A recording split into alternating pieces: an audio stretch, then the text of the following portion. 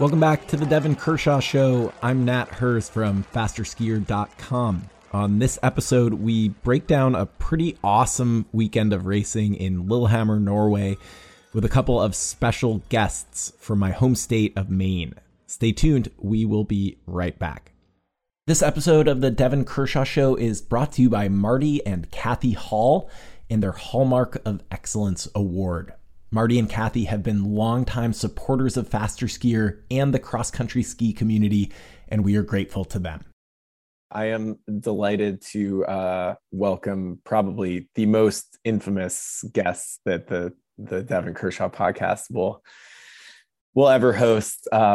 We have Olivia Orr, who was a teammate of mine at one of the New England powerhouse ski schools, Bowdoin College. Olivia is now, Olivia does a lot of things, but including web design, including shit disturbing in the Portland, Maine political realm, and some ski coaching here and there, and some ski fanning for sure, and some ski podcast fanning. And then I think Olivia, you can introduce Hannah as well. Yep. So this is my friend Hannah DeAngelis, and she describes herself as my sidekick in this sort of obsession with the World Cup skiing in general. Hannah also grew up skiing, and she is the slowest member of her family, which is big into skiing. Her dad is a coach. Two of her brothers went to Bowdoin and were on the team. And not to diminish Hannah's own accomplishments, which I'm sure are numerous, but I mean, I think her dad is like a pretty legendary coach of Maranacook High School in yes, very Maine. big in the central Maine skiing area. Nice. Also, huge for skiing. She told me to say that, but to be clear, we are the same speed. Like, we're both equally bad at this point. So that felt really cruel coming out of my mouth. Fandom is much stronger than our skill at this point. Yeah, for sure. You know, it's very abundantly clear that aside from the show's namesake, there are no requirements for any level of athletic talent or ability to appear on this podcast, even as a co-host. So, you know, and not me. Let's talk about my ski skills right now. Not great. So yeah, it would be interesting to put all four of us together in a race. Yeah, I'm sure it'd be close. No, but I think none of us would fare that well in the mixed relay that's happening in Bidestollen next weekend. So maybe we should just sit that one out. We'll be jet lagged and everyone's sick before Christmas. Like, we're not going to go there. Yeah. Well, so Devon, you were on scene for this weekend. I don't know if you want to like open it up or talk about what you were doing in Lillehammer. I mean, that was a pretty awesome time. Yeah, no, well, I mean, I live in Lillehammer, so there's that. But the Canadian national ski team, look, we're a little thin staffed. I think that's fair to say in period one. So they recruit the alumni when they can, and it just worked out for me. I mean, I did skip a couple of days of school, but by choice I did. It was really fun, and I love working and helping out the team. And we have an exciting young crop of athletes, and then some. Well, I guess now they're like pseudo veterans. I would never call them veterans yet, but some athletes that I know quite well, and some of the young guns as well. So it was really fun to help out. I was just a jack of all trades, like do whatever needs to be done. So a little bit of waxing, not race waxing, mostly like cleaning skis or putting blue on them, and testing a lot of skis, testing wax, testing, a lot of athlete skis, and just going over the course with some athletes and that sort of stuff. So it was a lot of fun, and Lillehammer delivered like a really great weekend, at least conditions wise. It was, as of 3 weeks ago, it's kind of touch and go. It's been a really warm and dry autumn here in Scandinavia, or at least in southern Scandinavia. So we were all a little worried, but they pulled it off, and it was a great event. And we even had some fans. I don't know if you guys noticed, but like Saturday was actually like quite a good turnout for Lillehammer. I'll throw some shade at Lillehammer. I think Lillehammer's fan game is garbage, and I think I always get like, yeah, but it's December and it's dark and people don't want to be out there, and if it was in March it'd be better. But anyway, Saturday the fan game was good, and a a lot of exciting racing all around, especially on the women's side. I can't wait to break down the women's races. I thought they were just so fun to watch. And there was some great, I mean, the men's sprint was super fun too. And lots of good stuff happening. But I mean, if people were hoping to tune in and not hear about Norwegian men dominance and how I feel about that, then you can just skip this one, because the Norwegian men just wiped the floor with the field as we've been talking about for a while now that they were going to do. That was definitely the moral of the story for this weekend. But it was a great event and a lot of great storylines, I think. Yeah. Hey, Devon. So I've never been to Norway or any World Cup race, actually. And I'm so curious about like how people get over to the stadium. Like, is there public transit, or are people like driving over there? Like, I just want to know more about the scene of like how people are watching the races. Like, are people posted up all day with like hand warmers, or what's going on? Yeah, Lillehammer is a great example actually of this, because because it's the site of where like the Birkebeiner, the big ski classics Loppet finishes. It finishes at the Birkebeiner Stadium, which is the stadium where they have the World Cup. It's got like a massive parking lot, so there's that. So a lot of people drive up. They'll drive up and park, but then there's also an amazing bus service, and the organizing committee did a really good job of shuttling people from downtown Lillehammer up to the race site using city buses, but designated for this. And it turned out to be like what I thought was kind of impressive with Lillehammer this time around, that I haven't seen as much in the past. It's getting more and more. It really has it has something for everyone. So in Norway, it's become this really big thing that if you're young and in college, you go to a cross-country ski race with like huge speakers, and essentially you get drunk. You party in the forest and watch some skiing and hang out with your friends. And we had a huge contingent of that. There's a university in Lillehammer as well. So they came out in full force, which was awesome, because that's what makes a great environment. And with the smoke and the grilled meat. And totally. Yeah, everything. It stinks like beer. It stinks like stale beer, even though it's not stale beer. I guess it's Sprite. But and the cool thing about it is they're not doing this in the sliding area that the kids are at in the stadium. That they have a whole kids thing where they can roast hot dogs and get a start number and mess around.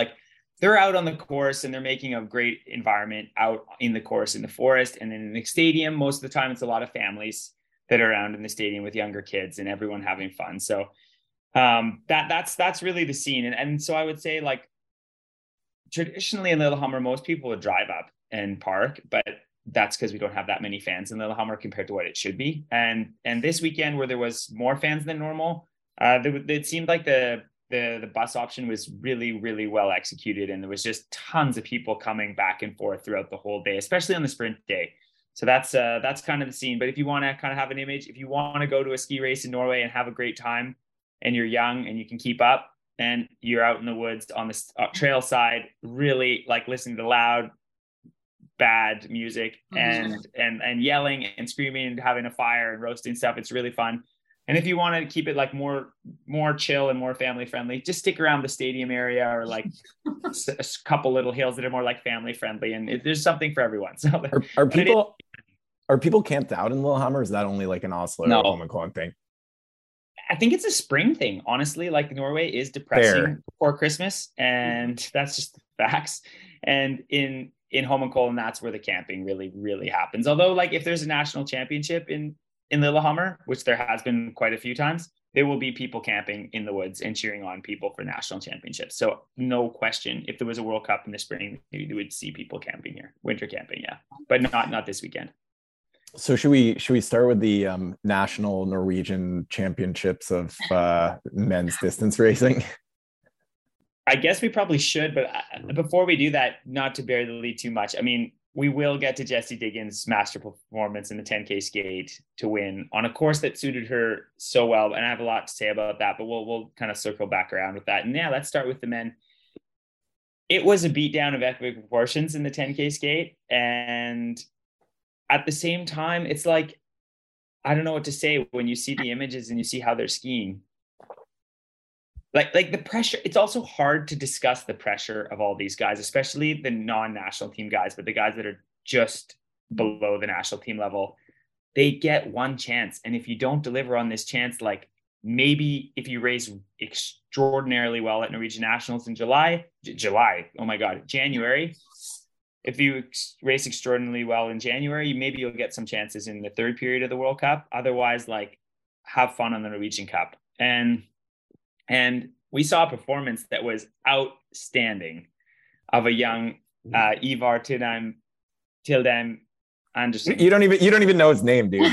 I know his name. You know why I know his name? No, but you know what was hard? You know what I have a hard time with? It's like I can like put on this like Norwegian, like, because I speak Norwegian and say it Norwegian, and I'm like, but then it just sounds like, so I don't know. I think it always sounds brutal when you have an English speaking or like person like just like all of a sudden snap. I'm not Norwegian. I never will be. I don't want to be. Like, and then all of a sudden go like, yeah, and then just like spout off with like trying to do my Norwegian accent. Not a great look. Yeah. No, it's not a great look. It's lame. So we'll just call him Ivar. And he was 22 years old.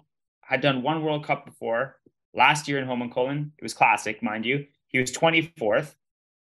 But he did win World Juniors, and I was there when he won World Juniors in Germany back in the days, not even that much back in the days, just when COVID was hitting. Like a month later, 2 weeks later, COVID exploded. And this was in Germany in 2020. He won the 30K skate at World Juniors there, where Remy Drolet, a Canadian, was fourth in the same race. And for the American fans, that was a real beatdown event for American ski fans, where the American men had no one swaggers as hard as the American men at that championship. Gus Schumacher winning World Juniors, and then them taking the relay. So he's not unknown, but it was crazy. And to beat the names that he beat was crazy. And the way he did it was crazy. Everything about that event is crazy. And I think that kind of illustrates how, like, you know, it just gets discussed a lot of the times, like, well, how deep is Norwegian skiing? Or like everyone says, like, how, like, this is how deep it is. The 22-year-old kids that never get a chance, when everything lines up, perfect skis, perfect body, perfect everything, they can win. And like, this could be the start of his career. You know, a lot of the guys like Thomas Alsgaard back in the day, or Bjorn Dahli, Bjorn Dahli actually got to start a little earlier as a junior. But there's a lot of names that got shots young, delivered, and then they become staples. They just become staples on the World Cup for like 10 years or 15 years. Next thing you know, they retire like after 15 years or whatever, with multiple championship medals, gold medals, everything. And this could be the beginning of something special with Mr. Anderson there, but we'll just have to see. But regardless, it was an amazing performance. And I have to say too, I mean, like, thank God for Musgrave, but like, you guys didn't even really count. Yeah, I know he's pretty much Norwegian, which is a bummer, but like, fourth place, my heart broke. The guy just can't catch a break for World Cup podiums, and it was so close for him this weekend. And he was skiing really, really well in the skate race. He's having a great start to the season. Today's insanely bad tactical decision notwithstanding. We'll come back to that. Sure will. We have to. Yeah. We will. No more. Yeah, that was a mistake. But anyways, it was a wonderful race, and like you said, just when you have 9 Norwegians in the top 10, and I think what was it, 11 in the top 12, or 10 in the top 12 at least. It was just crazy dominance, and it's killing the sport. I've said, I'm a broken record, but it's not their fault they're good. It's the rest of the world that has to like step up and, you know, get their shit together and start training better, and belief, because I don't know what you guys think, but like, I really get worried when people just, like, you can't lose the belief that you can compete. And in men's distance skiing, I think we're not at a tipping point yet, but like, the meteor of lost belief is careening towards Earth. And before it smashes into like the world of men's distance skiing, you have to do something about it. So, I mean, it's hard to watch, and it was hard to watch even like when Russia was in the picture. Yeah. Like, that was still very difficult to watch because it was always Russia and Norway. And I'm wondering, Devon, if you can talk a little bit about, like, because I know the Norwegians like qualify for this team like based on a race that was pretty recent, whereas the US, like, they name their team like in the summer, late summer, whatever. So people are like, I assume, training towards that form so they can qualify for this team. And they also had like more slots on their course. But does that really have anything to do with it? Or would they be top form, even if this was a month from now? Like, would this be a possibility? Like, I don't really have a general sense of that. And like, do other teams qualify in that way? And so I guess maybe it's not even worth using that. No, it's an awesome question. Yeah, I know it is. I think this is great. I think it's such an insightful question because in Norway, the championship reigns supreme, like it does everywhere in the world. I mean, like championship medals is what it's all about in our sport, even though the World Cup's a huge deal. But you're absolutely right. Like, because the margins are so thin and the chances these Norwegian kids have to like break into the World Cup are so few, it's Beidestolen, which is the first race of the season, like the FIS race the week before the World Cup. This is where like 120 dudes that are training like over 800 out more, like 900, 1,000 hours a year, are like killing themselves all summer and like dreaming of like breaking out, have their first chance. And if they miss that chance, then it's like there is no other chance for you until Norwegian Nationals in January. And then if you miss that, that's the season. Like, you don't get a chance to come into the World Cup. So you're absolutely right. In period one, these competitive teams like Norway and Russia, actually, that have huge cohorts of very talented, very hardworking men, especially, the margins are so thin that everybody is trying to come to these races in November and early December, not like in pretty good shape. They're trying to be in the best shape of their entire life, like lifetime best November 19th, you know, and that's not what Americans do. That's not what Canadians do. That's not what Swedish have had to do that in the past for the men. They don't have to now, but yeah, so there's very few countries that have to be on such sharp form like Russia or Norway. And I would add that, you know, we've seen, like, particularly in the past week, like there's been enormous controversy in Norway about like which national team members are getting starts in these races in Lillehammer. And like, because there are all these guys that are like up and comers that, you know, had pretty good results like in Beidestolen or in like the following week. And then they're seeing, like, in particular, Emil Iversen, like getting these starts after, like, you know, he had a not great start to the season in Ruka, and then he got another start in Lillehammer, and like, you know, there were like all kinds of newspaper headlines about people basically trashing the Norwegian ski team's decisions about who gets to start. So it's like and I think just the pressure and the scrutiny on those decisions too is like unlike anywhere else. The other thing I would just add about the depth in Norway, I mean, I think you already sort of spoke to it, Devon, but just to emphasize, I mean, watching this race, the fact that you can have like a 22-year-old whose name, I mean, maybe I should know it, but obviously, you know, second World Cup race, complete unknown. And then I was also struck in the sprint where, you know, they do the camera, you know, introducing each person in the sprint, and, you know, 5 or 6 times they'd like come to a person and they'd be like, you know, it's Norway, they're not wearing a national team suit, and it's like third World Cup start, and they qualified in 12th, and, you know, they'll be racing this weekend and they'll race next weekend in Beidestolen, because important for people to understand, when the races are in a given country, in this case Norway, the home country gets a lot more starts and spots in the race. That's why we're seeing so much Norwegian dominance and so many suits in these races. But it's like, we're going to see these people in like 2 or 4 races this year, and then they're just going to go back to, you know, racing in the minor leagues of Scandinavian ski racing until, you know, they get another shot in Beidestolen to like maybe win the race and get one more shot in Lillehammer next year. Oh, exactly. That's aptly put. And before we move on for the men, because like here's the story of the men. Norway crushed everyone. It was like head shakingly dominant.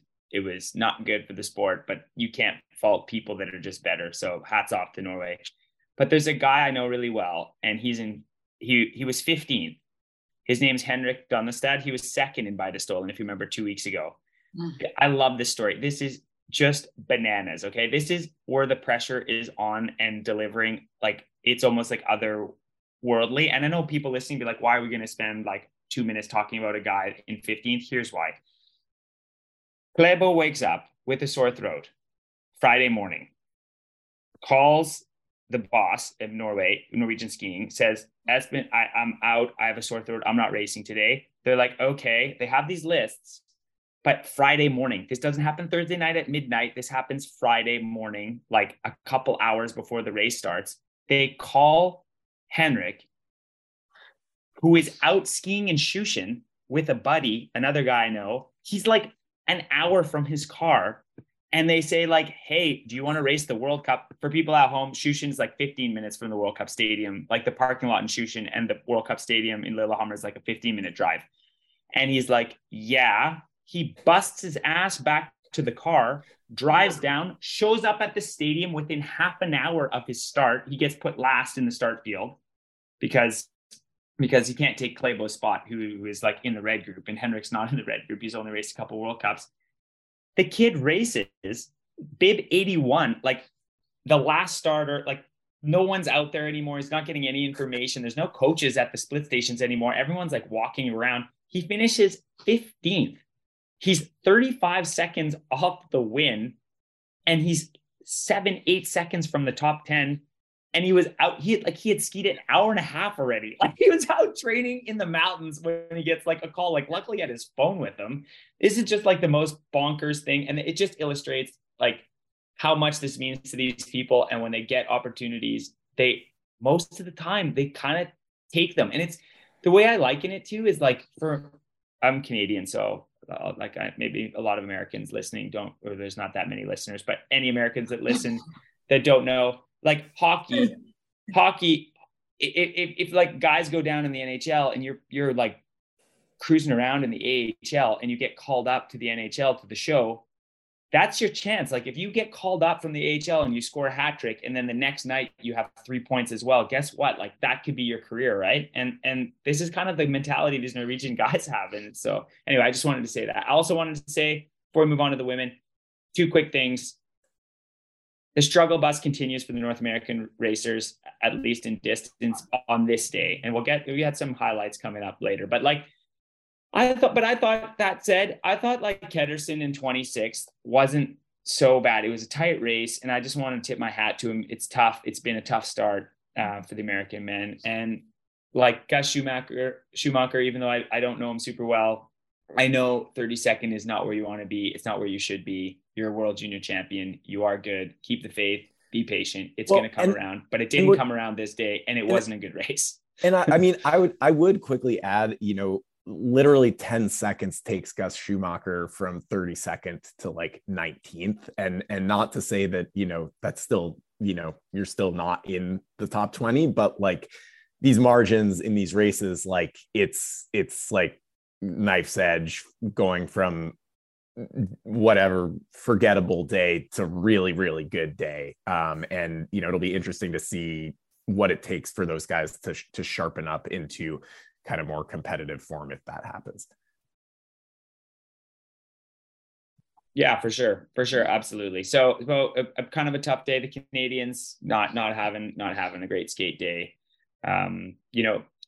Tony or like Antoine Cyr, he was sick in Ruka with a head cold. So he didn't race there. So it wasn't that surprising that he wasn't on top form, but there was a kid and then I said, we move on and I've just talked too much. Joe Davies, Great Britain, the guy's Canadian. He was 43rd. And I just want to give a shout out to Joe Davies and of Great Britain. The guy is a grinder. He trains super hard. He really, really considered quitting cross-country skiing last year, didn't race all that much and was just like really questioning, made the jump, his dual citizen. So he's like, I'm going to give it a try with Great Britain. And he's right close to like Schumacher and Olivier and these guys with world junior medals that are his cohort, like also really young. He was the 7th under 23 racer in the race on the 10K skate. I thought it was a great performance and actually like pretty inspiring to see, because like it's not every day that like a blue collar guy in junior is able to be like with world junior medalists in these events. Like it's impressive. So I always like those kind of stories. So I just want to mention that quickly.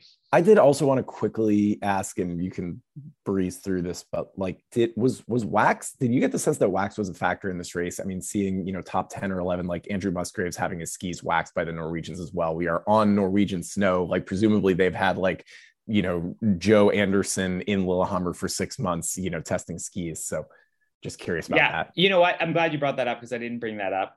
because usually I know people listening would be like, why isn't Kershaw just like completely undressing the Swedes? You know, like Callie's back being garbage. Like what happened? You know what? The Swedish skis weren't that good. The Swedes missed their skis. They really did. But on the flip side, the Germans hit their skis really well. Lillehammer can be kind of weird in December because you have a lot of saved snow. So the whole base is like saved snow that's buried under sawdust. And then this year it snowed like 30 centimeters over this base of like kind of sawdust, dirty snow. And then it doesn't, when it starts transforming, it doesn't go to like sugar conditions that we're all used to when snow transforms. It almost like turns to flour. It's weird. Like it's Christmas season, right? Like we're all baking like Christmas cookies and stuff. Like take your white flour and jam your hand in there and then like throw it up in the air and look at how fine and weird it is. Like it's not fast. Like imagine skiing on a bunch of white flour. It's slow. And that's what it does. So it's like can be really compact. It looks really good. It's like fast-ish, like it feels fast. And then once it breaks down, it turns into like, I don't know, 5 centimeters or 3 to 5 centimeters of like really fine flour. And it's really slow. So the Swedes definitely missed their skis, both the women and the men, but definitely the men's skis were for Sweden. They missed it big time. So there was some differences with skis. Absolutely. And that's no question in the skate race. So what about Jesse Diggins? What about Jesse Diggins? I mean, we get accused, like we've gotten some emails in the past that like we're like a Jesse Diggins fan club, and I get criticized for not like criticizing Jesse more if things go bad. But like the reason why we're Jesse Diggins fan club podcast is, did you see that? Like, did you see how she was skiing? First of all, the course suits her super well. It's flat. We weren't on like the traditional Lillehammer World Cup course, which is the hardest World Cup course ever. We're on like a biathlon course, like the roller ski loop. It's like quite flat, a lot of turns. It's like no one descends better than Diggins. No one does gradual downhills with corners better than Jesse Diggins. Like carrying your speed, no one does it better. So on paper, before the race started, like we all saw what happened in Ruka. She was great. Like she was great in the skate portion in Ruka. Like she was charging second fastest time. Blah blah blah. But so high expectations, and then she opens like she does, like which is just like gun to tape and aisle 8, like wah, right from the word go. And then the last lap, like she's wrecked. I don't know if you saw like her technique and stuff on the last lap, but like kids do not try and like you try and mimic Jesse Diggins on everything else she does, but like the last lap of the 10K win, maybe don't try and ski like that skating. But no one goes deeper. Like Jesse can just hurt more than anyone else. And like the fact that she's like staying on her feet for the last K and a half of those corners, but not just staying on her feet, like putting time into Henning is crazy. So what a performance by Diggins. I'm super inspired. What did you guys think of that?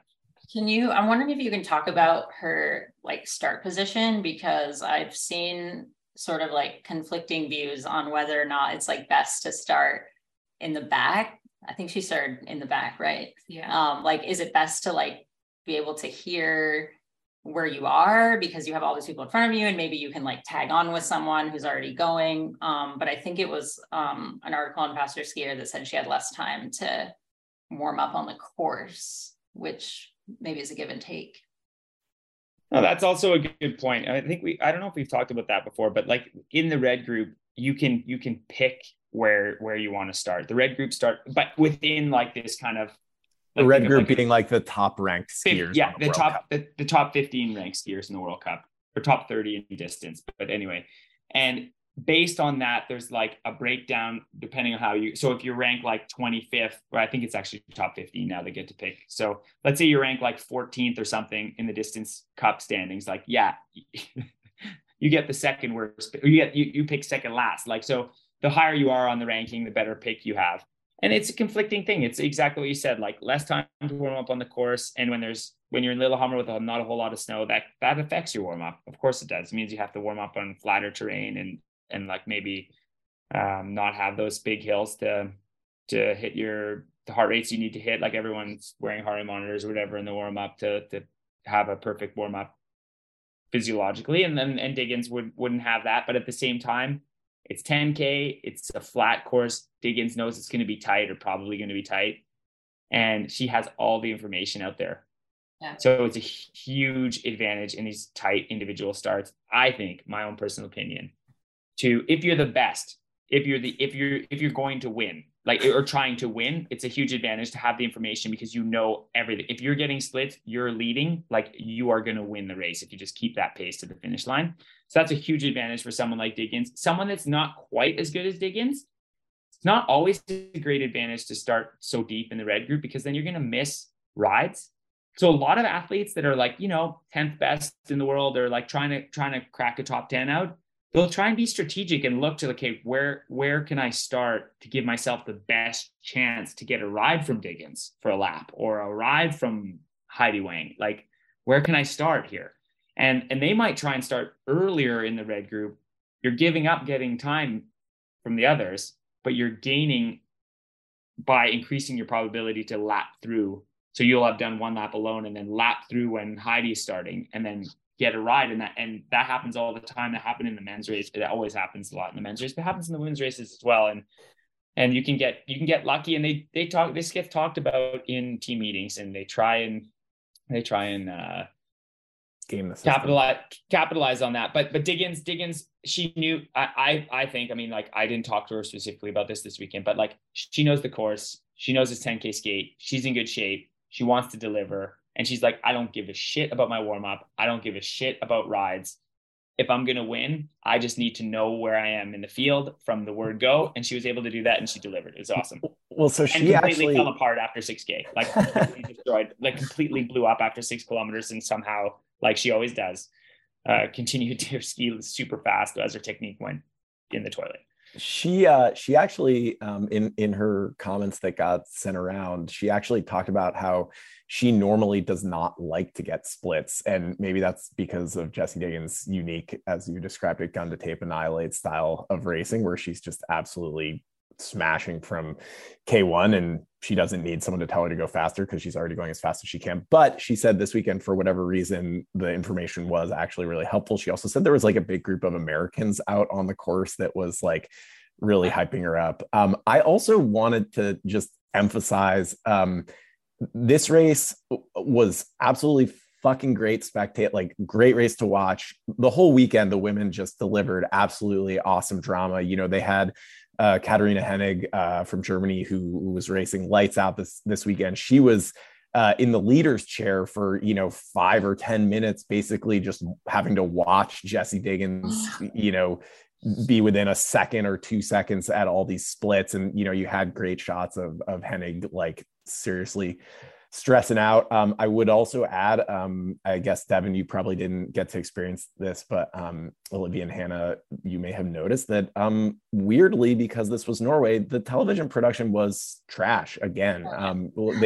They were like sticking the wrong like names up. They would cut the people, then they'd cut away, then they'd come back, and like it just, I don't know what was going on. I don't know also if the people in the production truck like get to the end of a day like that and they like pat themselves on the back and they're like, you really like did a good job, because you guys absolutely are doing a shitty job. And I don't know what else to say. I mean, I think, it was pretty good the other 2 days of the weekend, but it just was like, am I going to have to talk about this again? I guess I'm going to have to talk about it again. Olivia and Hannah, you guys can back me up here.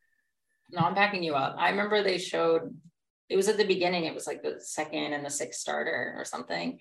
And the guy who was commenting on the US Ski and Snowboard Live was like, oh, twins maybe, but it was the same name. Like maybe they are twins, I don't know, but they don't have the same name. Like they don't have the same first and last name. Could be. Yeah. Yeah, I don't know what's going on. It's just but it's dumb for sure. Yeah, I didn't see that this weekend because I was out there, but that's unacceptable. And they like, these are the kind of things, I mean, like we sound like broken records here too, but I mean, we're already in a tough fight. And especially these women's races that, like you said, are exciting. And I mean, like we said, Henning in second in skating, like this was a breakthrough performance. Victoria Carl, who is also a world junior champion a while ago, like she's now 27, but like 6th place, what a gutsy performance by her. And like she crushed it in the sprint too. She like totally. The Germans no, it's exactly. The crazy. Germans are doing great. And like Patricia Aduka, I don't know if anyone's following her, but she's from Latvia. She's born in 2000. She's 22 years old. She had just a phenomenal race in 11th. So and Catherine Stewart-Jones, we're going to get to her for like today's race, but like breakthrough performance. I know people like don't really understand what this means, but like you got to walk before you can run. And 26th individual start skate race. This is Norway. Not in Norway. Yeah. This is not have Catherine Stewart-Jones's name for top 30s. And she's been in great shape this whole period one. I mean, this is week 2. So, but the last 2 weeks, she's been really good. And to see her deliver a great performance like that early was awesome. So there's lots to cheer about, no matter who you are. And yeah, when the Swedes missed their skis like they did, I mean, everyone was talking like, what happened to like Frida? Like, whoa, she's 25 seconds back. Like, what happened to her? It's like, stand out there on the course and watch where Frida's gliding to, and watch how hard Frida's working live compared to like Anna Kirsti Klaebo, for example, who was 5th. Like, you can see it if you like are experienced with it. Like, you can definitely see the differences. So it was a tough day for Sweden, also in the women. So Ebba Andersson in 4th. Wow, that was a crazy performance for Ebba with the skis she had on the day, which was pretty wild. But a really fun day all around for the 10K skate. Sophia Lockley in 29th. I know like American fans are going to be like, Lockley skating, let's go, let's do this. And some of the younger Americans they're struggling right now on the women's side, but there's been a lot of sickness in the American camp. A lot of respiratory stuff happening, a lot of people missing races. We didn't see Rosie race this weekend. She's down with a respiratory virus. McCabe's out. You have some staff that have been dealing with some illness, and that's also tough. I mean, people don't really appreciate how stressful that is for a team, but especially in period one, you're traveling a lot, and like there's so many people sick when you're in the airport, when you're on the plane, when you're eating at the buffet, like when you're just like moving from hotel to hotel and all these different environments, and your shape's good, right? So you're kind of on a knife's edge yourself. It's heartbreaking to have America go through some, like, it's a touch and go period right now with illness, and that just makes Jessie's performance even more impressive for me, because Jessie, I know she's a professional, she's been at this a long time, but it also affects someone like Jessie when a bunch of her staff every day are waking up and are ill, and teammates are ill, and you're like, oh my gosh, I was eating dinner with them like 2 days ago. We chatted for an hour and a half, and now they're wrecked with a fever. Like this is nerve-wracking. And Diggins is not just tough mentally out on the ski trail, she's also tough mentally in a team environment. So it's impressive. Do you know if it's like COVID still ripping through, or if there are still like COVID protocols, or if it's just like normal like flu and other viruses that travel around this time of year? I won't like out anyone's health status. I know, but I'll speak generally. But I'll speak generally with COVID tests. But I'll speak generally. COVID's a thing. Yeah. COVID is most definitely a thing in Europe right now. Yeah. And the thing is that like most athletes have at least most athletes have 3 doses of vaccine. Athletes are also walking around in public spaces with N95 masks. So at the race hotel and that sort of thing, they've got N95 masks on always, except when they eat, of course. So they're definitely taking this seriously. There is COVID happening. FIS's protocols are like essentially gone. they're not, but they are though. They're essentially like FIS is like, woo, pandemic's over, but not, because a lot of these teams have team doctors. And if they don't have team doctors, then there's a lot of really great, that people work together really well across small teams. So for example, the Americans have, doctors that travel with them as a volunteer basis, which is just so incredible. Canada right now doesn't have a doctor that's traveling with them, but if there was there's no Canadian sick right now, but if there was a Canadian that was sick, they would be able to go see the American doctor, go see the Norwegian doctor. People work really well together with that. And all the teams have COVID tests, and they're testing with any signs of symptoms. And when they get sick, they're isolated, and it's like you have to kind of test your way out to be back in the team, even though you're from the US. So if people are really ill, it's a bummer. It's a bummer for everybody. It's like, see, yeah, we're going to buy the stolen, like we'll organize to get you over late at a later date, but it's not just like, yeah, chuck a mask on and hop in the team car. Like, no. Like you're isolated. So the teams are taking this super seriously. Absolutely. Especially with COVID and flu. I haven't heard of anyone getting actual influenza yet, which is good. Although it's funny you asked that, because in Scandinavia and in Europe in general they're like, the flu or like the influenza is moved up months by months. And people are saying that they think the peak of the flu is going to be right around Christmas this year. And usually in Scandinavia, it's like February, March. So they're dealing with that too. So, but like I said, I haven't heard anyone having issues with influenza. But yeah, no, for sure. Strict protocols by the teams, not run by FIS anymore. FIS has taken a step back. Well, good to know that, we don't have to worry about the flu at World Championships, open season, no masks. Should we move on to the sprint races?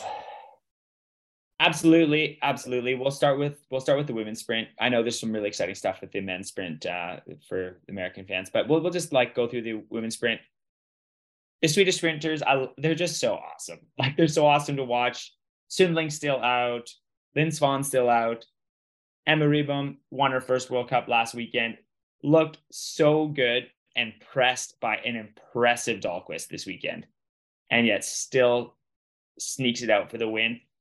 Tiril Unesvang is having like the season start of the gods. Like, she's on the podium almost every race. Had just a wonderful sprint here. She's got the power of the yellow bib, and I mean, like, out sprinting the likes of Diggins and Hagström, who kind of fell apart in the final. But like, it was just a great sprint all around. Like you said, Nat, like, all the women's races are so fun. You saw Fenric skiing really well in the sprint. That's kind of to be expected in some ways, but you kind of forget about some of these people that aren't every single week in, week out. You had Patricia Aduka again in the semifinals from Latvia. It had everything. I don't know, like Julia, of course, top 10, another top 10 from Julia. So the US has 2 top 10s. I thought Diggins was really gracious in her interviews, and then when I was talking with her like off record or whatever afterwards, like, she was happy to be in the final after winning a World Cup the day before, and to show that she still had the speed. I thought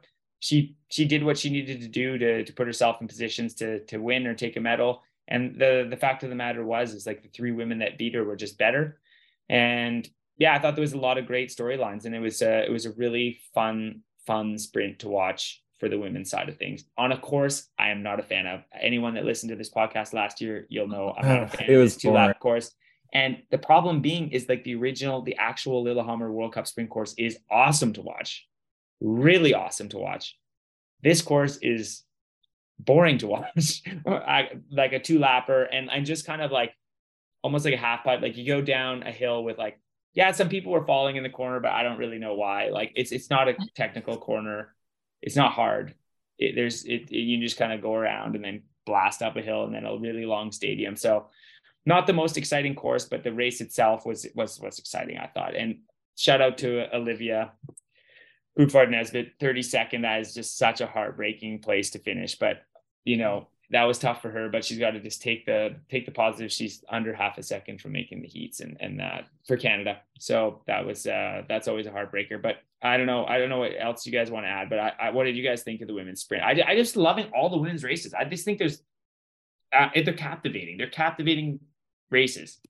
Jessie's skis did look quite fast. That was one single note that I had. She was flying, catching up to people, just tucking. And I also was confused about why some people disappeared from the camera around the turn. I don't know, people were flying off like into the woods at the bottom of the hill, and they were just gone. And of course it didn't show why or who, but whatever. My only other observation, I mean, I just want to underscore this one more time. And I know, the German women, you saw Coletta Ridzek. I think she was pressing Jessie Diggins really hard in a quarterfinal race, and then the way Victoria Karl was racing these heats was just awesome. Like she was not like racing these heats to hang on. Like that, she made a move. I think it was maybe in her semi where she went to the front and just was, she just was pulling away from Scandinavians. And, I feel like we saw these German women kind of break out during the Olympics last year. They were just absolutely, their fitness was clearly really good and they were nailing the skis and just delivering under pressure. And after seeing them kind of knocking on the door for, a little while, like it's like now you have, I think, two like bona fide stars in Katharina Hennig and Victoria Karl. They're, I think, 26 and 27, and just really exciting after a number of years where Germany's just kind of been in this limbo purgatory of World Cup skiing, like to see another nation regularly getting in there. And I'll rave more about the quality of the women's racing after we get into today's race too, because that one was just also awesome. But these races were just fun to watch for sure.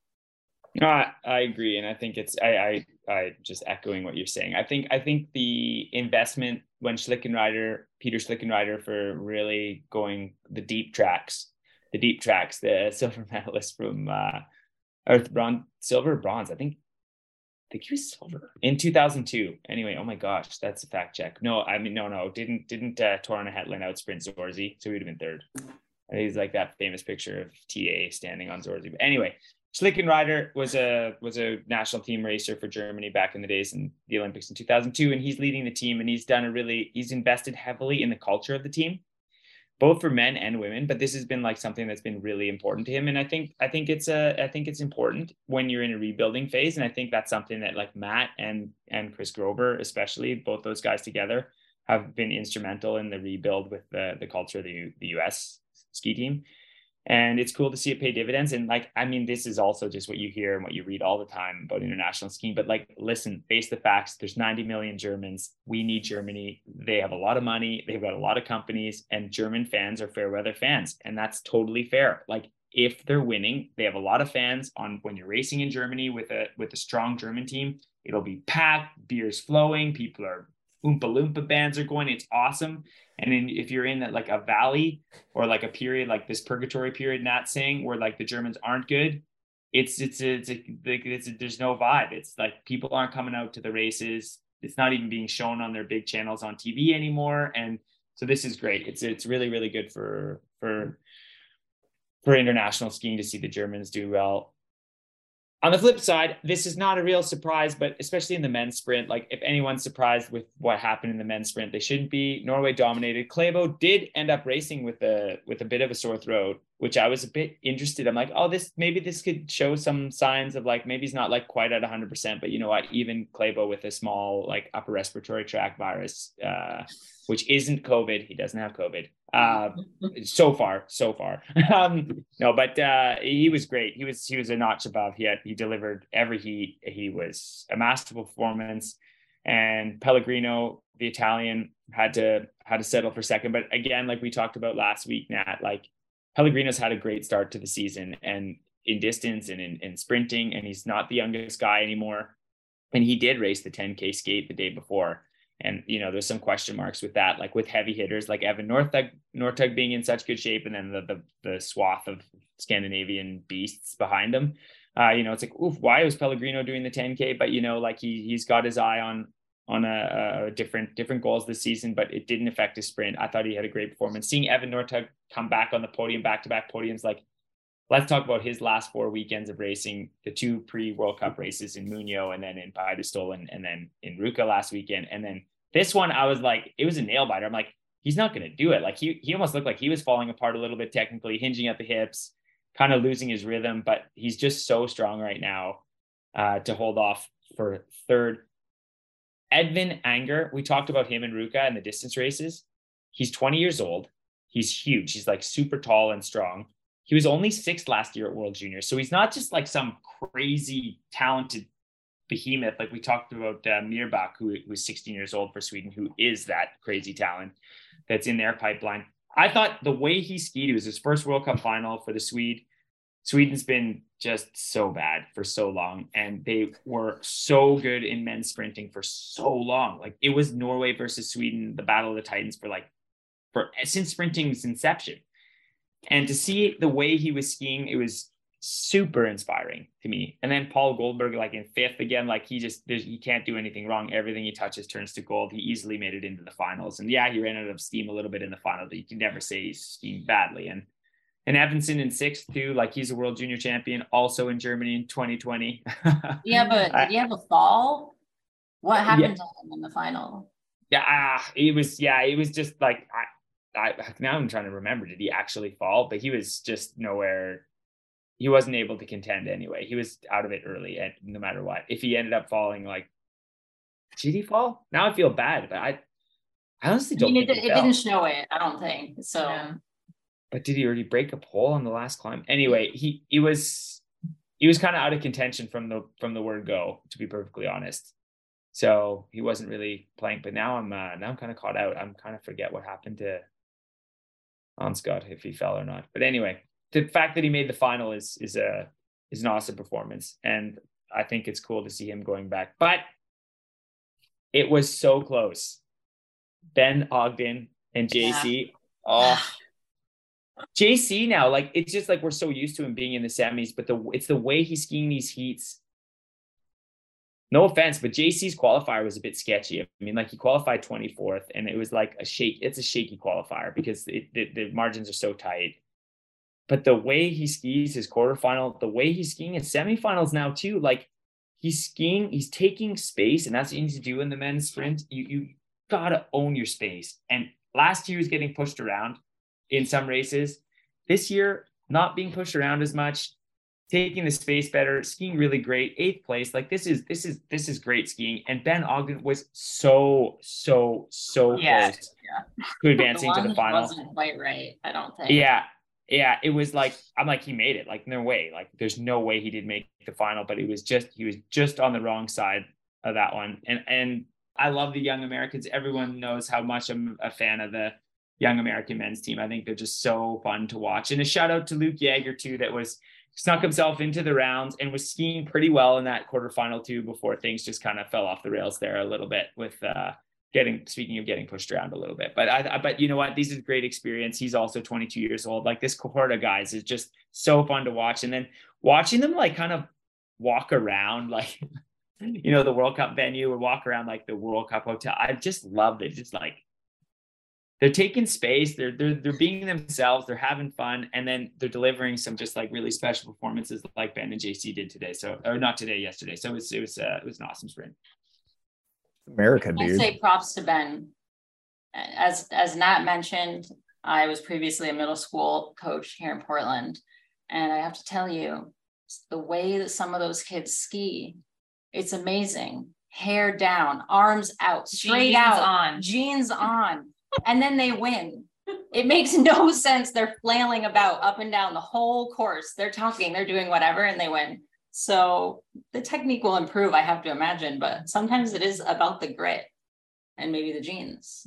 For sure. Gritty. Yeah. And like the tractor oil behind the ears or whatever. If he could, like, if Ben Ogden could race in jeans, like Wranglers, like old Wrangler, he would. I promise you this, he would. And he's gritty. Like, he is super gritty. And I know people that, if we're going to get hate mails going like, why are you saying that? It's like, listen, if you think Ben Ogden's skate technique is good, you're high. Like, I'm sorry, that's just the facts. But about like improving your technique, if you go back on YouTube and you Google like Terez, or on YouTube, type in like Sapporo 2007 30K Classic, and you see how Terez's Johaug is skiing the 30K Classic in 2007, you're like, there's no way this athlete will have the best classic technique in the world in like ever. And fast forward to the later part of her career, and like, there is no one skiing classic better than Terez Johaug. So it's possible, Ben. You can do it, buddy. And when you do, look out, because you're going to be hard to beat. You're hard to beat now. So like, I mean, it was an amazing performance. I don't want to be clear. This is Devon's opinion, not mine. I don't actually feel that way about Ben. In fact, I spent quite a few hours updating Ben's Wikipedia page, lengthened it, so it's not just a stub. Nice, that's great. And he's a better classic skier. He's a better classic skier technically than skating. I'll say that. I'll say that. I think skating only got to Vermont like in the 2010s, so at least his part of Vermont. The only thing I wanted to add here was I in contrast to men's distance racing, in which there were 30 Norwegians in the top 32 on Friday. This race, the men's race, there were like something like a dozen nations in the top 30 people who made the heats. Like I'm looking like Norway, Italy, Sweden, USA, France, Switzerland, Austria, Poland, Finland, Great Britain, and like, yeah, I mean, two British dudes in there. I really liked seeing the intros to the heats, and every heat it was sort of like, yeah, weird random dude from Poland, dude from Austria. And I actually felt similarly. There were like a bunch of Czechs, I think, and some Poles in the women's race. Iduka from Latvia. It's just like, it's aside from the men's distance racing, actually, it feels like racing is a little bit more open this year. And I mean, obviously Russia's not in there, but yeah, I thought that was cool. I agree. I totally agree, because I think it was good to quantify that. Like, we were harping on, it's men's distance that we're really harping on, because I totally agree. I think the sprints are fun. Like, yeah, Scandinavians dominated the final or whatever, but like, come on, like, have you been watching sprinting since the first sprint that ever happened? I mean, even in the heyday of sprinting, I mean, it wasn't uncommon to have 5 Norwegians in the final of a classic sprint against Emil Janssen. That happened almost every single time. Like, they're good in sprinting, but when you go deeper down, it's a lot more open. And that's what makes these performances by these 22-year-old American kids that much more special. Like JC, I know we're like used to it because he's been in a lot of semifinals now, but like, these are great performances from young athletes from the US, and we can't forget that. So it's that's a super good point to bring up. And now we got to move on to like what my favorite race of the whole weekend, the women's 20K. So good. It was awesome. The women's 20K was awesome. The pack was just impressive. Yeah, it was so cool to see that group of 16 women. Yeah. And it was not like the men's, where it was a comfort cruise. Like, they were trying. They were attacking. They were trying on that long hill in the back after only a couple laps. Like Frida's moving up to the front after only like a couple laps there, trying to drill it, see if she can get space. It's not quite working. Trying again. Ebba Anderson tried, then they tried together, and then the Swedes tried together. And in the end, they get a gap, and it's like, okay, well, they have like over 5 seconds. Like, this should hold, and doesn't hold. And the pack skis back to them. And then you're like, oh my gosh. And then Tyrlund Svang just looks like a total hero. And you're like, there is no chance that Frida's going to hold on to win. Like, she's going to get undressed in the sprint. And it's like, shut your mouth. I'm taking this. Like, I tried the whole race. I even got a gap with my teammate, and I'm going to take it. I also loved seeing Ebba Anderson in third, because like, often when the pack swallows up the crew, you're like, okay, Ebba's going to just get like completely undressed. But she did enough with that little break to like have that tiny little gap that held through the stadium. She ends up on the podium. Henning, I don't know if you guys saw this. I don't know if they showed it on TV. They did. It was so real. Yeah. She was going to win. That was tough. I think she was going to win. She was going Mach Schnell. Like, it was impressive. And the way she was doing it was like in great technique, low shoulders, like really, really charging, driving. Their skis were great again, Germany. And that was a heartbreaker. But Moa Ilar too, the young Swede, well, I guess she's not that young, 25, but like, still, like, it was a lot of great storylines. And then, I mean, I'm just so over the moon thrilled for Catherine Stewart-Jones with like a truly breakout performance. 13th place for Catherine. And it has been so long, like over a decade, since I've seen Canadians women on the World Cup really, really fighting, like really, really fighting and taking like no prisoners and wanting it. And she was dangling the last couple laps on the big long uphill, just off the back of that pack or on the pack, but just like hanging on for dear life. And she was able to do it and finishes with the 13th place. Like, it's great momentum for the team. This is happening in Norway too. Like, the national group for the Norwegian women is also not bad. Like, for all their bad press and stuff, like, they're not bad. Like, they're good. And I thought it was just a breakthrough performance. I know I'm just going on and on, but it was awesome. Were you guys ripping shots of hot maple syrup in the wax bus after that? We should have absolutely, but there was too much to do. But and you know what? It's only the second weekend. We got and you know what? Like we still are the country of like Becky Scott and Sarah Renner and Chandra Crawford and that sort of stuff. So I mean, like, come on, the 13th is amazing for Catherine. We're really over the moon. It was a beautiful performance, but let's get top 10 because it's in there. Like Catherine's gonna get some top 10s in the World Cup this year if she continues to fight like this and ski like this. And I think it's so inspiring to watch. And I have nothing but good things to say. And just the fighting spirit. I mean, there's one takeaway for any young listener or whatever. It's like, well, I hope when you see Diggins, you see how hard she goes. And I hope like they probably weren't paying so much attention to Catherine today because she was a bit in the back of that league group, but like fighting hard to be there. And that's how you get good. And it was really cool. There's a takeaway for the old among us. The skier from Japan deserves a massive shout out. I'm saying Ashita, date of birth 1980, crushed it. Still hanging out. I'm just not familiar with this person, so I was like, wow, props to Japan in this race. Yeah, Masako Ishida is a absolute veteran who just I think has never stopped racing. She is from the North Island in Japan of Hokkaido, and I think pretty solid classic specialist, but yeah, she's been racing really well this season so far. I just also wanted to double down. I've said it already, I've said it twice, I'm going to say it a third time. I mean, the women's racing this weekend, this race in particular, I agree with Devon, it was by far the best race. Like I was on the edge of my couch choking on my bagel. It just was like it was awesome. It felt like a bike race. Yeah. Mm-hmm.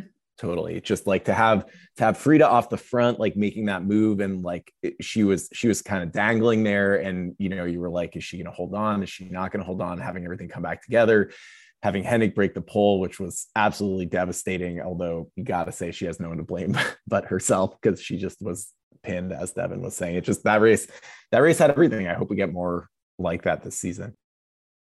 For sure. And the yang of the yin yang there is the men's race. And I'm sorry, like, I mean, there was some fun things that happened, or it was interesting. We can start off right away with, okay, there's 8 Norwegians in the top 10. So like we're saying, any distance race early, especially in period 1, if you're looking for like awesome, cool storylines, sorry, like they're not there. But there was a climate protest on the first lap. Yes, yeah, true. I want to talk about this. Yeah. And in Norway, it's like a big thing lately. Like there's a lot of artwork that has become like famous, like Edvard Munch, like who's a famous painter. Some of his paintings have been like tomato soup has been thrown on them, and Vingeland Park and like famous sculptors have been like paint has been sprayed all over these like famous sculptures in like aggressive activism, climate activism. And there's been a lot in the media in Bidestålen. There was actually a Swedish, he was from Sweden, but he raced, like he was a total hacker, but like he raced with a banner that he pulled out of his bib and said like essentially like calling Equinor, which is the it's a state-owned oil company that's just raking in money like you cannot believe. And there's a big political debate going on right now about whether or not Norway should look for more oil or just be like okay with the oil production that they have now in the North Sea. And this is a big political debate that's going on right now. So these climate activists in Norway are really like, no, we're sick of this. Not only are we destroying the environment, but like the fact that Norway is even talking about like perhaps looking out for more oil, like we've had enough. And that's what the banner said. Well, anyways, it said And to add, sorry, I didn't want to cut you off. I mean, I think there was a reference to this. No. There was a reference to, because I think Equinor, formerly Statoil, is a sponsor of some like Norwegian cross-country ski program. And I want to talk about this because I think it's really interesting. Like here in Alaska, multinational oil company ConocoPhillips is, one of the biggest supporters of local cross-country ski events, which is, it's hard to sort of criticize, but I think it's appropriate for folks in the ski world to be questioning, like,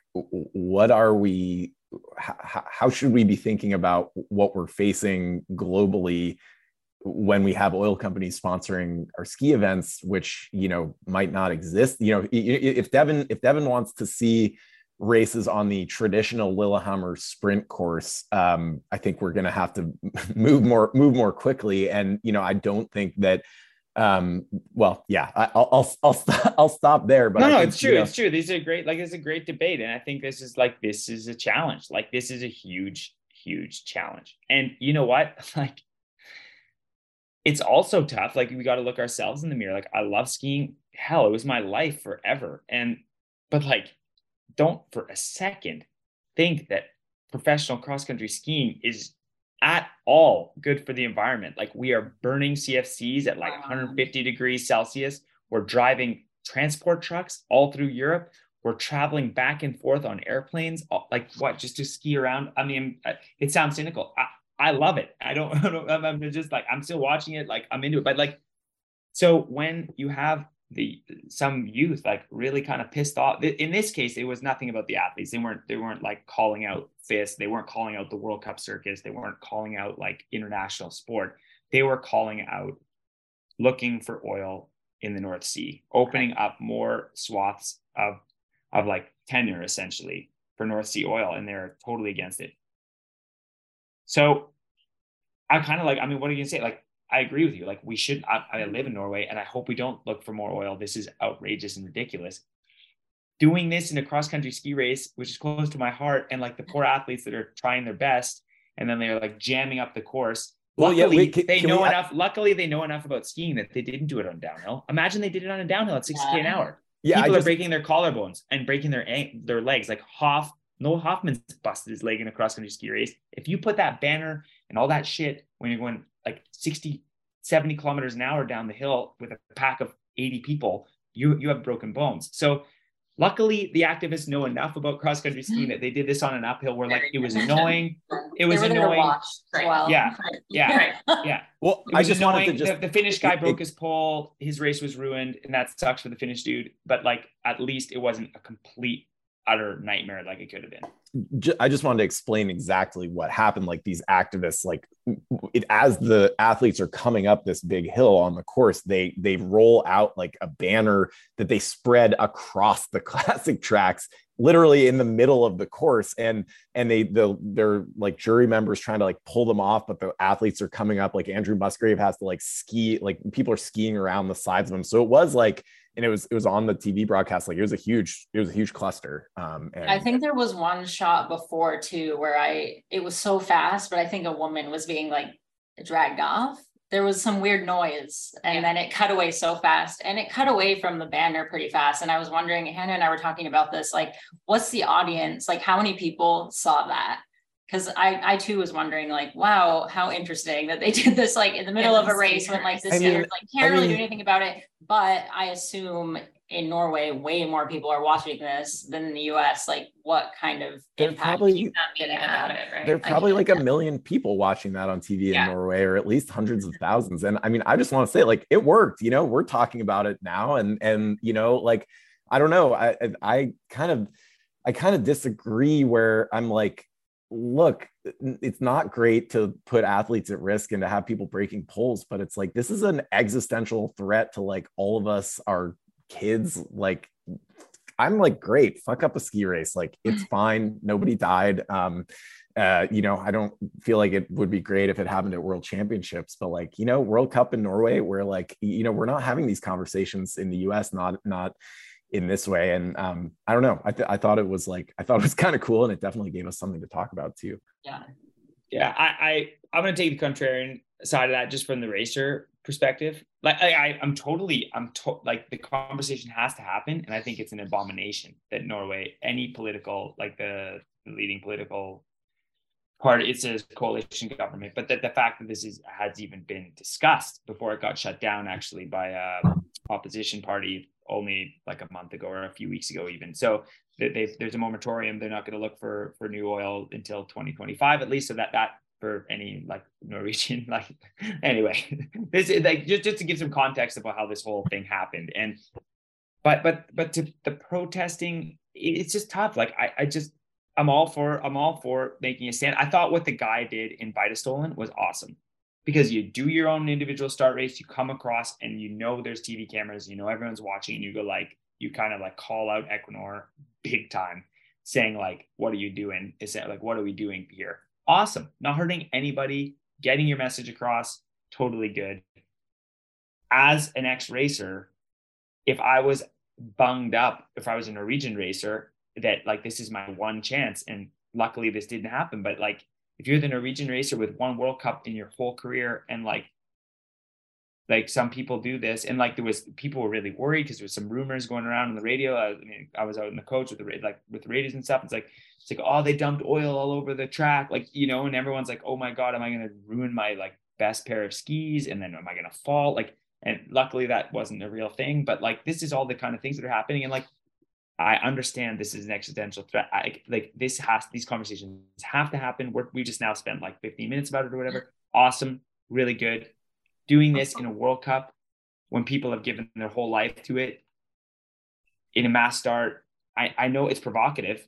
Like, there's no question. It's like throwing like a tomato soup on like Miss Painting is provocative, but like, I don't know. Are you moving the needle though? Or are you just pissing off old people? And like, that's what I worry about. And there's a lot of volunteers in Lillehammer that have like busted their ass to get these races. Like, this isn't like a big, people don't really understand that. I think like with professional sports, especially skiing, which isn't that big a professional sport, like it takes a village. Like the community of Lillehammer is out there working so hard to get these races off the ground.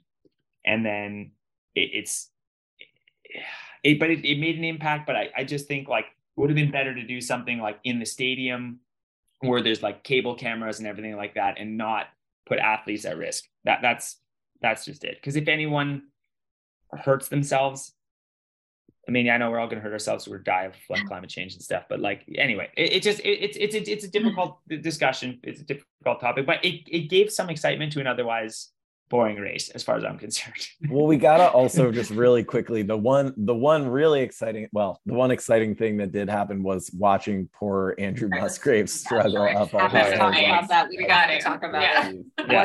Yeah. What choice was that? That was a ridiculous choice, is what it was. But the fact of the matter is, it shows how easy the course was. Like, the course was easy, and they decided not to put technique zones. So FIS has come on board in the last few years to like, they have the right to put on like classical technique zones, so where they put like signs out on the course and lines in the snow where you have to use traditional classic techniques. That means diagonal striding or herringboning, like running outside the tracks.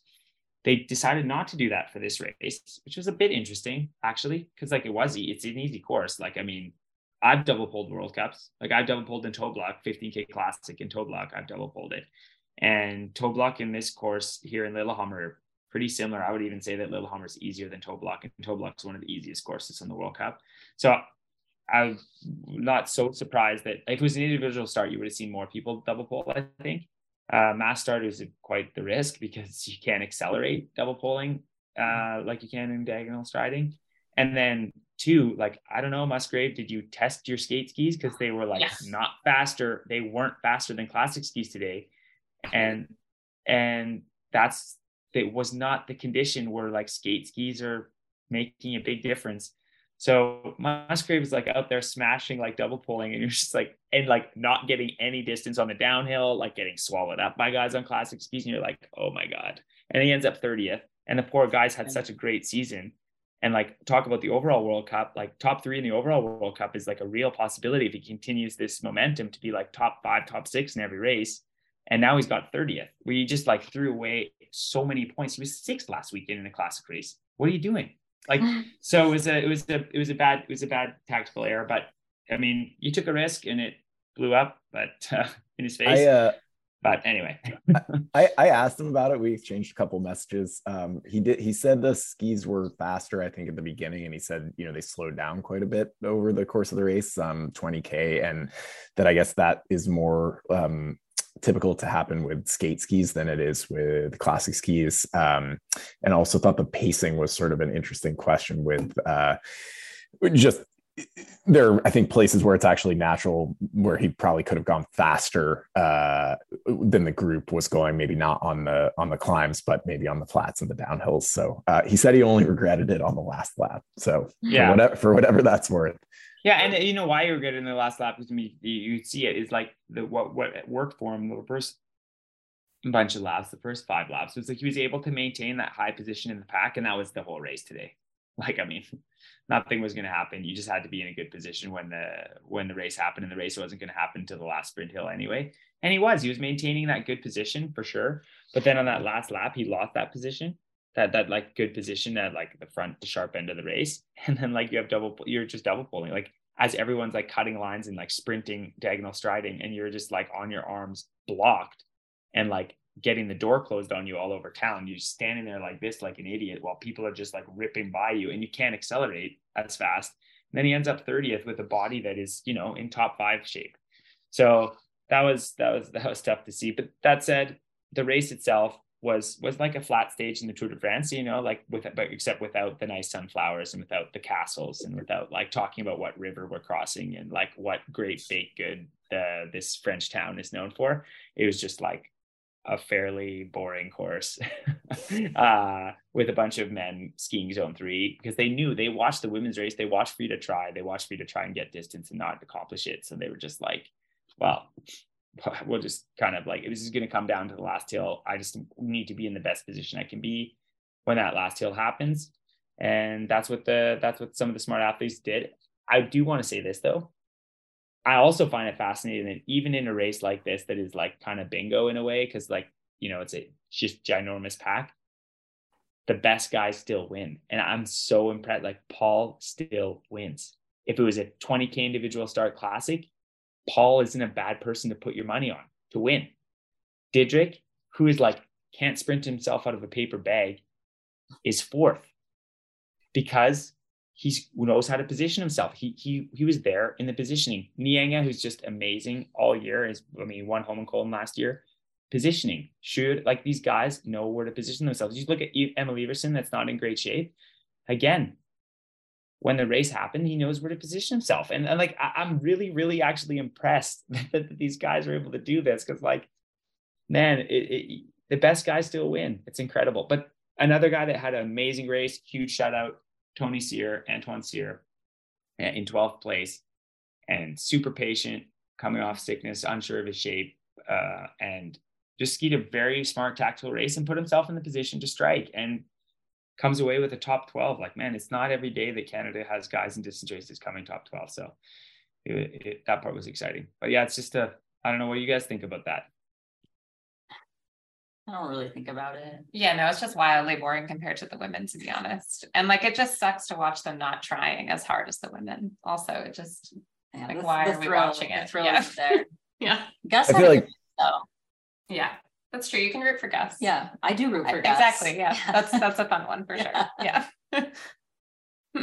Yeah, Schumacher was 17th. Seems like he's just kind of slowly rounding his way into shape. And again, I mean, you know, 10 Norwegians or whatever in the top, whatever. But there were also, you know, it gets mixed up pretty quickly after that. So just fun to see some new names in there. But yeah, I didn't fall asleep, but I probably could have fallen asleep if I tried.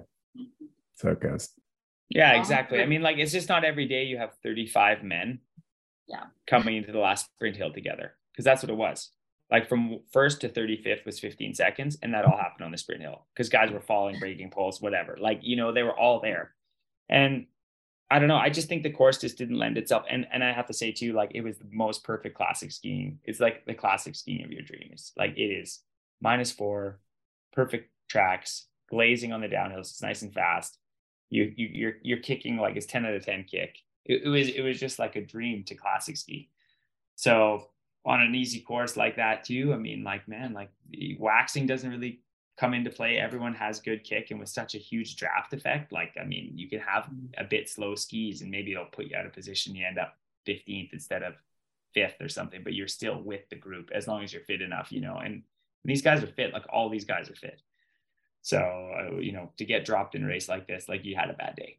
like you had a really bad day, or you had just horrendously bad skis, which can happen. I mean, there's individual variation there too, but yeah, Gus in 17. I mean, it's just like, I don't know. It's just like you followed the lazy river to come top 20. I don't know. Didn't he have a tough season last year though? So tough. Like, so yeah. tough. So it seems to me and it's like been a tough season. And it's been a tough season from this year and so far. And I think this is like, take the confidence. Like, I don't know, man, like Gus is like, he's such a huge talent, and like, but be patient. These results will come. You can't win World Juniors and like lead your team to back-to-back World Junior men's relay wins without being an immense talent and potential. So it's in there, and take them confidence from today. I think like both Gus and Tony's race was wonderful. Like, it was just so fun and awesome to see. And you take confidence from that because, hey, you know what? When the opportunities are given, I put myself in a position to race into the top 20. That's awesome. So hats off to them, and we'll look forward to Bidestone next week. Well, I do just want to quickly ask before we go, because I know it's probably way past bedtime in Oslo, and you got some probably hardcore molecular biology or something to do tomorrow. But I feel like, okay, you were on scene for 3 days at the World Cup. I mean, you must have gotten like we got to get like at least a little bit of really super inside gossip, the kind of thing that will make people think twice before they talk to you on the side of the trail. Like, I don't know, anything like wax technology, coaching drama. Like, what was going on the World Cup circuit this weekend? I don't have a whole lot of like really fun gossip that's radio friendly. No, I actually don't have that much fun gossip in general.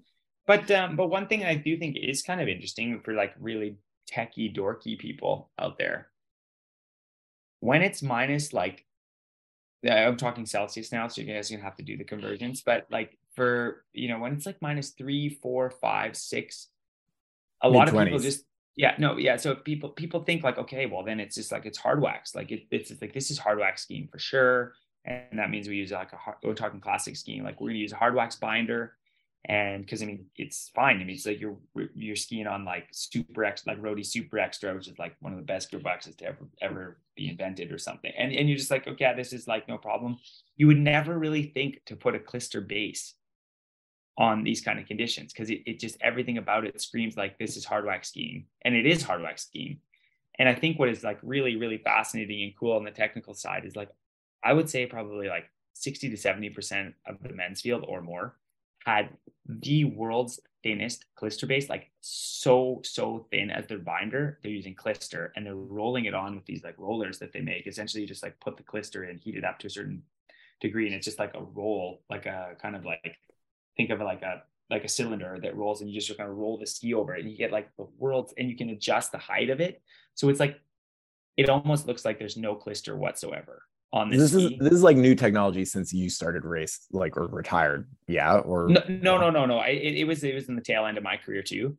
But I think this is just like kind of a really interesting change in like just thinking about getting the fastest skis with perfect kit. Cause I mean, like -5 in like bomber tracks. Like, I mean, like your grandma can wax your skis and they're going to be awesome. Like it's easy to get good kick and stuff. But like, the fact that so many teams land on this, like what I think is kind of, for the layman would be like, this is kind of out of the box thinking, like, why are we even screwing around with clister on conditions like this? But it's incredible how much thinner you can get away with. You're getting away with like barely any kick wax under your foot, and it's making it super fast. So there's a little technical takeaway.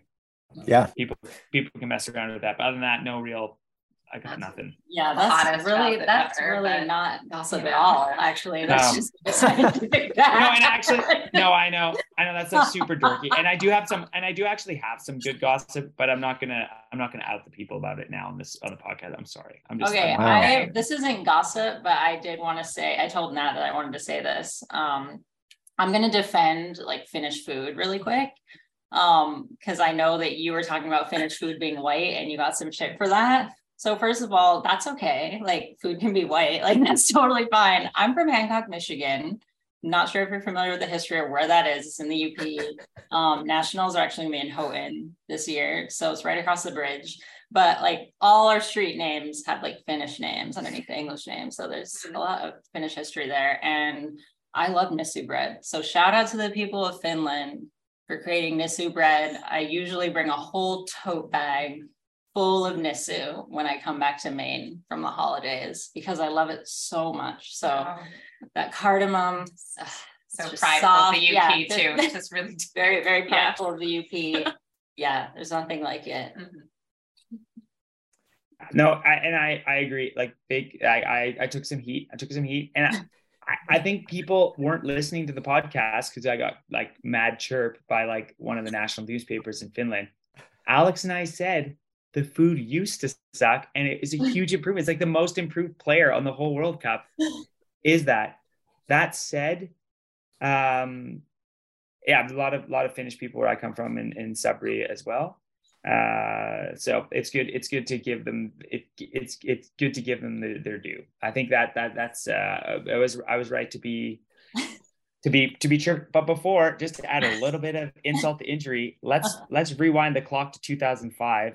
The French president Jacques Chirac in a meeting with like world leaders was quoted saying, "You can't trust people who cook as badly as that. After Finland, it's the country with the worst food." And this okay, that's brutal. So yeah. And in that context, he was saying that British food was the worst food and second worst was Finland. So yeah, there you go. Like, you're not last. No, I'm just kidding. Finnish food's great. This is coming to you from Devon Kershaw, who, as the Finnish newspapers pointed out, never really raced very well in Ruka anyway. So yeah, exactly. If you wanna like the well of self-loathing I have, like no one is gonna make me feel worse about myself than I do on a daily basis. So good luck. I know how many times I've been 80th on the World Cup. It's a number, quite a number. But I've also been good once in a while too. So, but everything in between. But it's good to call me on the food thing. Finland does have some really great food. The baked goods, absolutely, no question. And I forget what they're called. I forget what they call their cinnamon buns too. Like but it's like they're amazing too. Anyway, I've eaten my fair share of those in Lahti, and they're unbelievably good. And Finnish pancakes. Let's give a shout out to Finnish pancakes. Shout out to Finnish pancakes. Yeah, shout out to Finnish. We can leave the podcast with like Finnish pancakes are what's up. Yeah. They sure do. Yeah. They are so good. So Finland, thank you for your pancakes. They're outstanding. And this is at no part of me being facetious. They're freaking amazing. No, it's so not a joke. It's incredible. Yeah, it's for real. All right, guys. Well, yeah, we'll see you next weekend in Bidestol, and Hannah and Olivia. Thanks for joining us. Yeah, thanks for joining us. That was super fun. Take care, guys. Thanks for having us. Thanks for sticking with us. We'll be back.